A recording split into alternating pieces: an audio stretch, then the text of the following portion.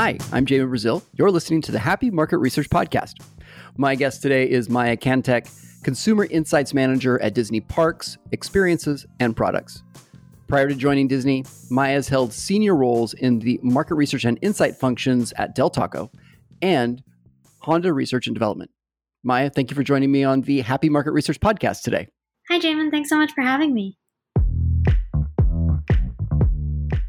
Today, almost everyone is taking surveys, but did you know that SurveyMonkey offers complete solutions for professional market researchers?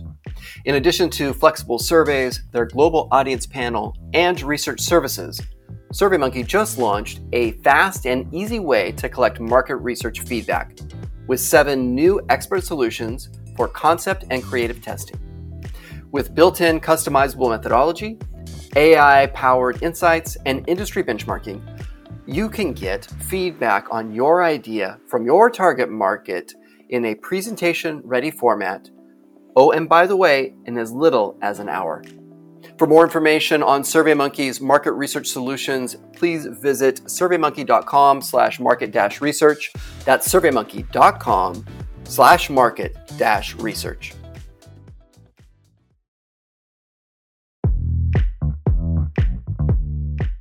Support for the Happy Market Research Podcast comes from Fuel Cycle. This episode is brought to you by Fuel Cycle Ignition. Ignition is the agile insights platform that enables leaders and their teams to improve product, brand, customer, and employee experiences with no insights experience required. With FC Live virtual focus groups and interviews, an ad effectiveness solution, and survey automation capabilities, Fuel Cycle Ignition offers the only all-in-one agile insights ecosystem for supercharging the relationship between brands and their customers, and serves the world's most innovative brands, including Google, Hulu, Tufts Health Plan, Carhartt, and more. To learn how Ignition can take your research to the next level, visit fuelcycle.com. It's an absolute honor. I'd like to start with a little bit of context. Maybe you could tell us about your parents and how they informed what you do today. Yeah, absolutely. Thanks again for having me. It's actually a really funny story. So my parents were both immigrants from India. They came to the US during college and graduate school. And what's actually really interesting is that my dad, he went into the workforce a little bit earlier than my mom, and he went into engineering on the product development side. And in turn, he kind of became an end user of market research. So when my mom was ready to enter the workforce with her social psych degree, my dad kind of nudged her into market research, which makes me one of the few rare second generation market researchers. Yeah. Yeah, so really interesting. She went first on the client side, she went to Pioneer and then Mitsubishi. And when Mitsubishi was moving to their headquarters to Atlanta, my mom decided to venture out and start her own full-service market research firm, Applied Research West. Do you remember her first client? Her first client was Honda, actually. She loves telling that story. I bet. We need a whole nother podcast for that one, though. I was going to dive in, but apparently it's a little bit too long. So you as a youth were exposed to the inner workings of market research. I assume that you had some hands in the business? Pretty much from a really, really young age, I was doing, quote unquote, I was doing market research. As a kid, I was stuffing surveys into envelope with a dollar bill. You know, I kind of worked my way up, so to speak, into transcribing focus groups, coding open ends, finally running frequencies, all before I even started college. So definitely exposed to market research at a young age, but it was fun. It was actually, I really enjoyed those days because I was like spending time with my parents. I didn't think of it as market research. Yeah, and it really is like the back office of market research is, it's just like an admin job, right? I mean, 90% of, at least before the digital automation phase entered about 5 years ago, about 90% of the work was just, operational considerations. You mentioned stuffing envelopes. Probably a portion of our listeners don't exactly know what you mean. You want to expand on why people put dollar bills in envelopes? No, that's really funny because had I been anybody else and not exposed to market research at such a young age, I would fall in that camp that you just mentioned. I wouldn't know anything about that. So really kind of a unique experience I had. But yeah, with the stuffing the envelope with dollar bill and a survey, is that was how incentives were 20 years ago. And it's just so interesting that I had that exposure and that ability to kind of see market research grow even at my age. And it's such a psychological, I am old enough to not have the claim that if I wouldn't have worked with my parents, but the psychologically, when you receive a dollar bill, which is not very much money, right?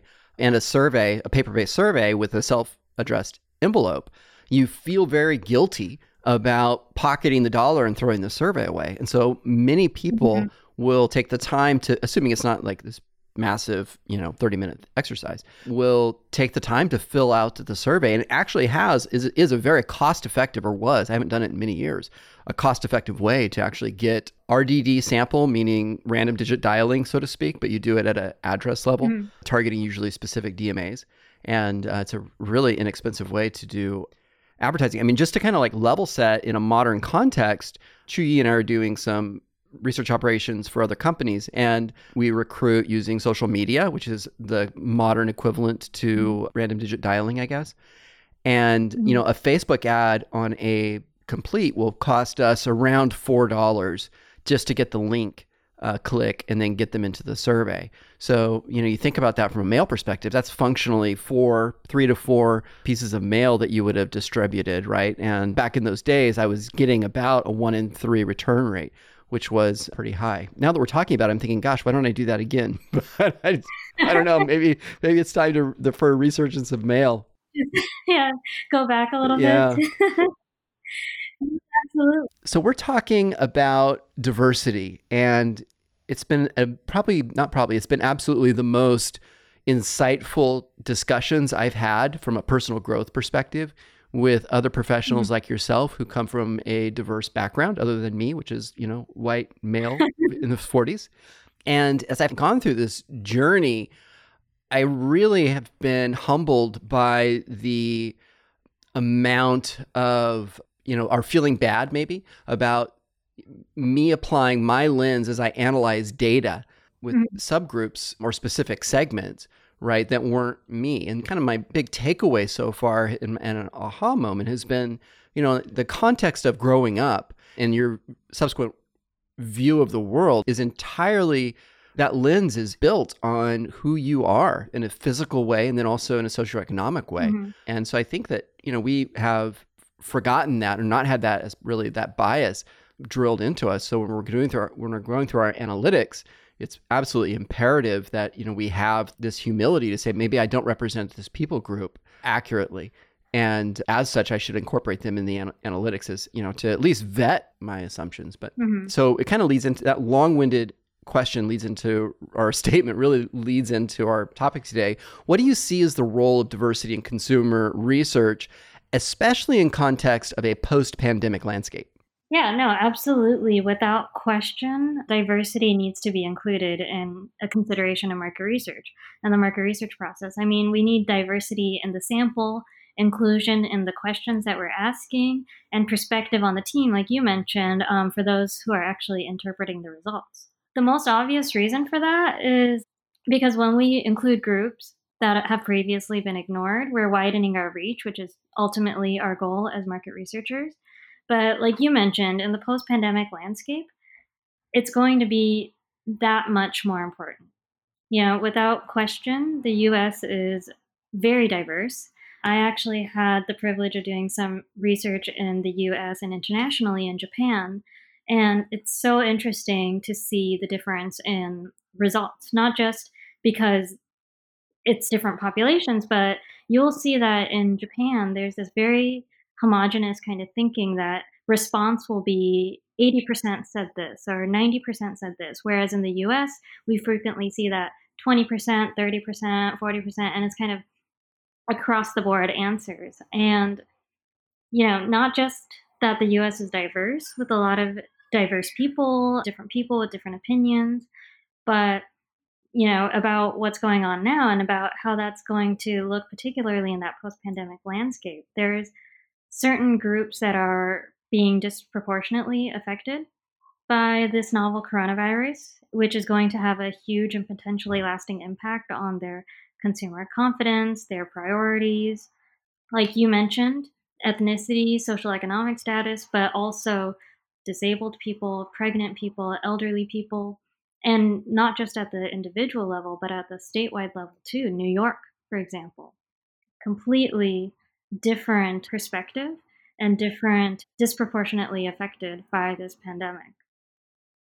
Yeah, that's actually really an interesting point that I hadn't considered, but you're absolutely right. Like it's almost as if you need professionals if you're representing a specific people group or segment in the population, then it's important that you have access to market research professionals that are connected to that segment. Ideally, they're part of that segment because it can help create one, it'll vet your hypotheses, but two, it'll help you from a language perspective correct the way that you're communicating the insights. I was on a panel recently with SurveyMonkey, and Pepper Miller was one of the panelists. And as a Black woman in Chicago, she started a practice under Pepper Miller Consultancy where she actually helps companies understand the Black consumer, right, through her lens, which is one that is very accurate, right?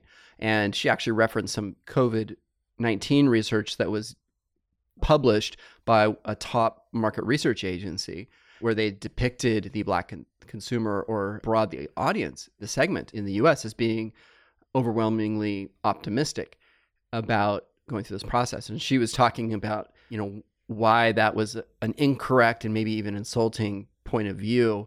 And so, it really kind of underscored for me the importance of making sure that you have that consumer insight professional as, part of the research function. Yeah, when you think about the post-pandemic landscape, I'm just curious on a personal level, have you seen your network expand or contract during the last 6 weeks, 7 weeks?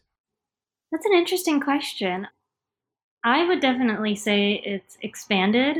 I've kind of had a little inspiration by reading several articles saying this is the time to network. No one has anything else to do. So yeah, so I kind of took that as inspiration and just reached out to a lot of my network, you being one of them, actually. And kind of went from there. So definitely I'd say it has expanded. It's been interesting to me. I didn't realize it, but if you and I were to have a meeting, I would want to go visit you in Orange County because I love Orange County and Disneyland, by the way. But, more specifically because I've used in person as the way to really create connection. But now with this kind of lockdown, we don't have that as an option anymore. And now we're leveraging video and it is creating a real connection. And that saved, for me, it would have saved a day of travel. And not to say I wouldn't have traveled for you, but you get the point, right? Yeah. Instead, I was able to probably meet with many other people. Are you participating in any of the house party or Zoom more like from a social perspective? Oh, yeah. I don't know if you've heard of Jackbox. I have not. But that's definitely a lot of my friends, many different friend groups are kind of getting on Zoom calls and playing Jackbox together, which is basically like games like Pictionary and Trivia and other kind of games that you just need a cell phone, that you just need a phone to log into. Got so it. It's really fun. Oh, it's kind of like Pigeon. I think is it similar app? I don't know. But anyway, yeah, that's really cool. So you guys basically play the game on your phones, but then you have the Zoom interaction piece. Yeah. I'm going to try that with the drinking game. You absolutely can. I'm saying that from experience. Oh, all right. So when you're thinking about like the diversity in a team, or the research team, what considerations do you think we should be giving to diversity in the team that's actually doing the research? Yeah, I mean, kind of piggybacking on what we were saying earlier, if you, and not just you, but in general, metaphorical you, haven't been thinking about diversity yet or so far, now more than ever is that time to do so, particularly on that market research team, like you were saying. It's really important. I mean, the sample itself, post-pandemic, is likely going to change and look very different. And the team doing the research should have the perspective to recognize this. And that obviously comes out of having a more diverse representation on that team. One of my favorite examples of this is actually when I was doing some product development research for a vehicle that I was working on. So for that research, we were basically asked to ask customers to rate and tell us their opinions on 15 or so different features that we were potentially going to add to the vehicle. So of course I go in and I'm thinking to myself, oh yeah, this one, this one, this one, those are the winners. Any researcher will say that they've done that, but when the results came back, it was really interesting to me that the results were totally different from what I thought, almost opposite actually, which of course, we do market research because we can't predict what the results are going to be, but it was so strange to me that the results are so, so different. So as I mentioned, we did this research with current customers, and this current customer was heavily skewed male to the point where the male sample was actually overpowering the voice of the female customer. When I divided the customer sample by male and female, it told a completely different story. And the features that did well amongst females were actually much more in line with my thoughts. Again, not exactly, but much more in line with my thinking and why I thought certain features would do well, which was so interesting to me because when I ended up presenting this to the company, to the product development team working on this vehicle, a female engineer, she actually stood up in the middle of the presentation, and she's in the sea of male engineers. She stood up in this presentation. She's like, I've been trying to tell them this for years. And that was probably my biggest aha moment of how important having diverse representation is, particularly on the team, on the market research team, but just everywhere. It's a systemic issue for a company like the one that I described, mostly male engineers. The customer ends up being a lot of males because the male engineers are catering to the male customer. And, it's kind of systemic and it's built into our companies unless we actively do something about it. I mean, that's really interesting. In some ways it's like the self-fulfilling prophecy, it sounds like, where we're, in this case, males building products for themselves. And then obviously it's resonating with that same people group, but then subsequently isolating other segments of the market. When you think about that particular study, was there a clear application or insight that they were able to draw on to be more inclusive or attract the female buyer? Well, what was really important kind of lens for us to look at this research with was that females, whether or not they're the primary consumer or the primary purchaser of a vehicle, have the say in majority of vehicle purchases. And so for us to ignore the female's perspective was just didn't make any sense. Huh, that's super interesting. And yet another insight that you would have probably missed given obviously the frame of the room or the context of the profile of the people that were listening to your presentation, I'm just really curious, were they able to receive that? Oh, absolutely. It's a very collaborative company and very open-minded. So I think a lot of the male engineers in particular just sat there thinking, how did I not see this before? Right. Yeah, that's a really good point. And it's good to hear that they're receiving it. I've been in situations where it hasn't been quite so well received, but nonetheless, I think it's incumbent on us to always be truth tellers. What advice would you give to people that may be in a similar situation where they may be the minority in the room as a researcher, but they're presenting a point of view that may be controversial or different? How do you have any points where you could recommend how they could communicate that to their internal customers? Yeah, no, I love that question. I think as market researchers, we are always trying to eliminate our bias. That's something that's really important to us and ingrained to us at a very early stage in our career. But for that minority person or person who has that controversial viewpoint or understanding, I would really want them to think about not trying to eliminate that bias to the point where they lose their perspective and unique lens, and to really embrace that they're looking at that data with a unique and relevant lens, particularly when the customer matches their kind of minority status, and to be confident in that and to communicate it as such. That's good. That's really good advice, actually. And it kind of like helps us accept who we are as part of the sample right? As we interpret and understand that data and then subsequently relay and tell the story.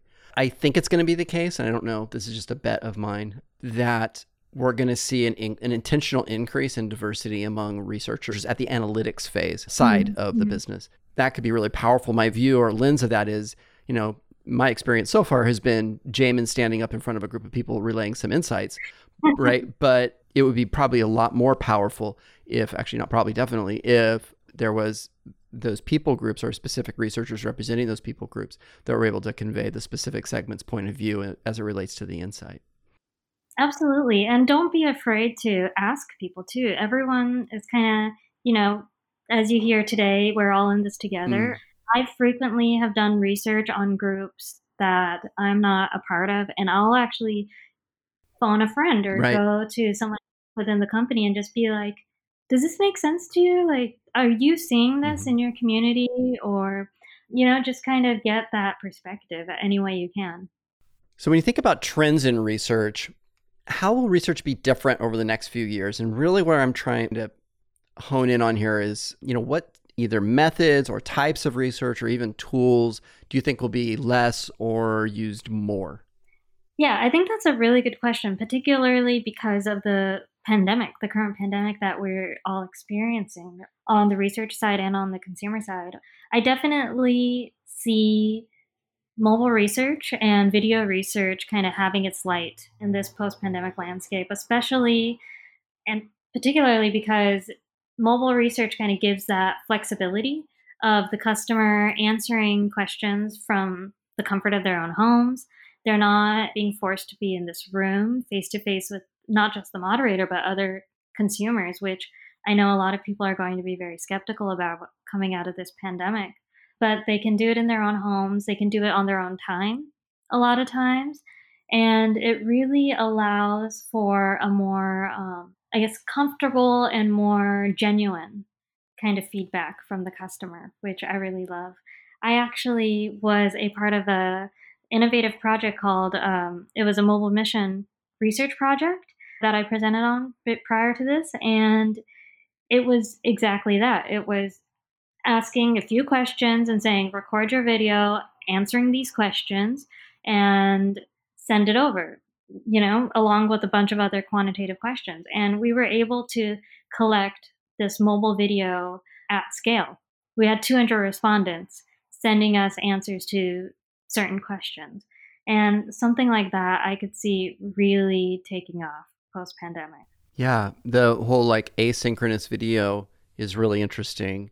And then also, as you're saying, we've all become accustomed to video. And by all, I mean quite literally all. My kids yesterday did a 45-minute Zoom call with, let me remember how many tiles, or 7 tiles. So it would have been 6 people plus them, other little kids. And this is these are not technologically advanced kids. And they're doing things like costume changes and making faces and stuff like that. And so there's this really interesting inflection point in our culture right now where you're seeing the video adoption being forced upon us.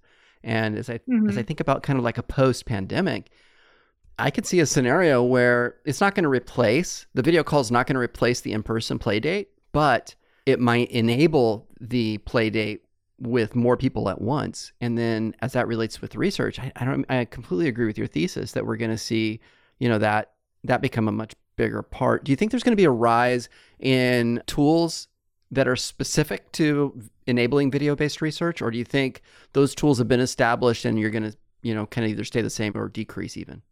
That's actually a really good question. I can see a lot of tools that traditionally do other things, for example, consumer experience or something, integrating video into their already established tool.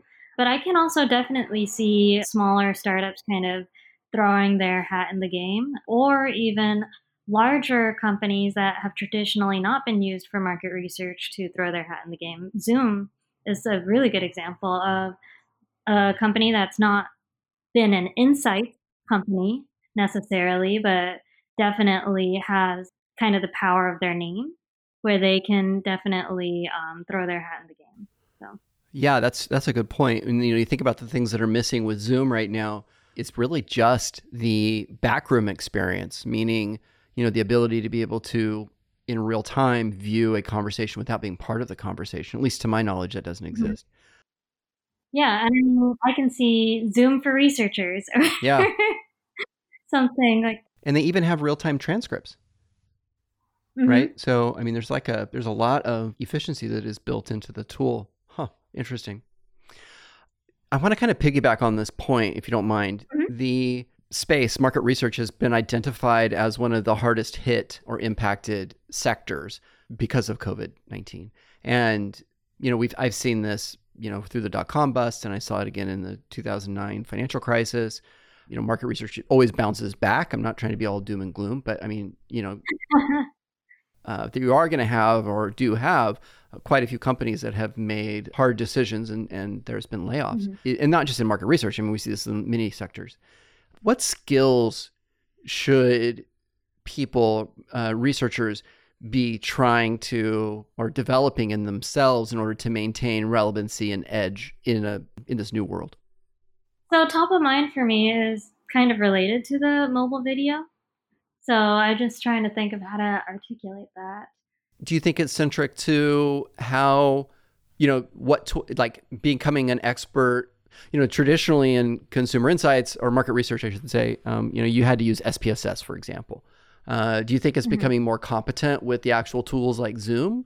Or do you think it's, something else, like how to do, I don't know what? Actually, sorry. Different pivot. I just realized that what I've been reading a lot about and what I've been thinking a lot about is how you were talking about a lot of layoffs in companies and a lot of companies kind of, a lot of market researchers being hit hard by this pandemic. And I could definitely see the world of tomorrow having a lot of in-house research more than ever before. That's how I've had my edge in my career, is eliminating vendors and doing a lot of research in-house. I can see companies doing more and more of that. Not saying that vendors don't have their place, but vendors will need to adapt. They will need to be more specialists and more complementary to research being done in-house. Interesting. When you think about the complementary piece of that, do you think it's centric to like research operations, like getting people to participate, or do you think it's more an augment of like analytics horsepower or something else? I think it's more like what I'm seeing a lot is full service vendors in particular being able to piggyback on a project and do piecemeal portions of a project. Got it. Or companies taking insights to that next level and being almost the consultant due to their kind of expertise in many different industries. What is your personal motto? I live by 3 pretty simple rules. Very shockingly simple, actually. 1, decide what you're going to do. 2, do it. And 3, decide the next thing you're going to do. And I really like that motto for me just because I'm the type of person who literally I'll decide what I'm going to do and nothing is going to stop me from accomplishing that. Like the mobile research project that I mentioned before, I actually had to custom code the video into the survey tool and use JavaScript and HTML and things I had never touched before. And I had to teach myself how to do it. But that's kind of my personality, is when I want a survey to look a certain way or do a certain thing, I'm going to do it. My guest today has been Maya Kantek, Consumer Insights Manager at Disney Parks, Experiences, and Products. Thank you, Maya, for joining me on the Happy Market Research Podcast today. Thank you for having me. Everyone else, I hope you found value in this episode. As always, screen capture, share on social media. If you tag me, I will send you a shirt, and the shirt is awesome. Have a wonderful rest of your day.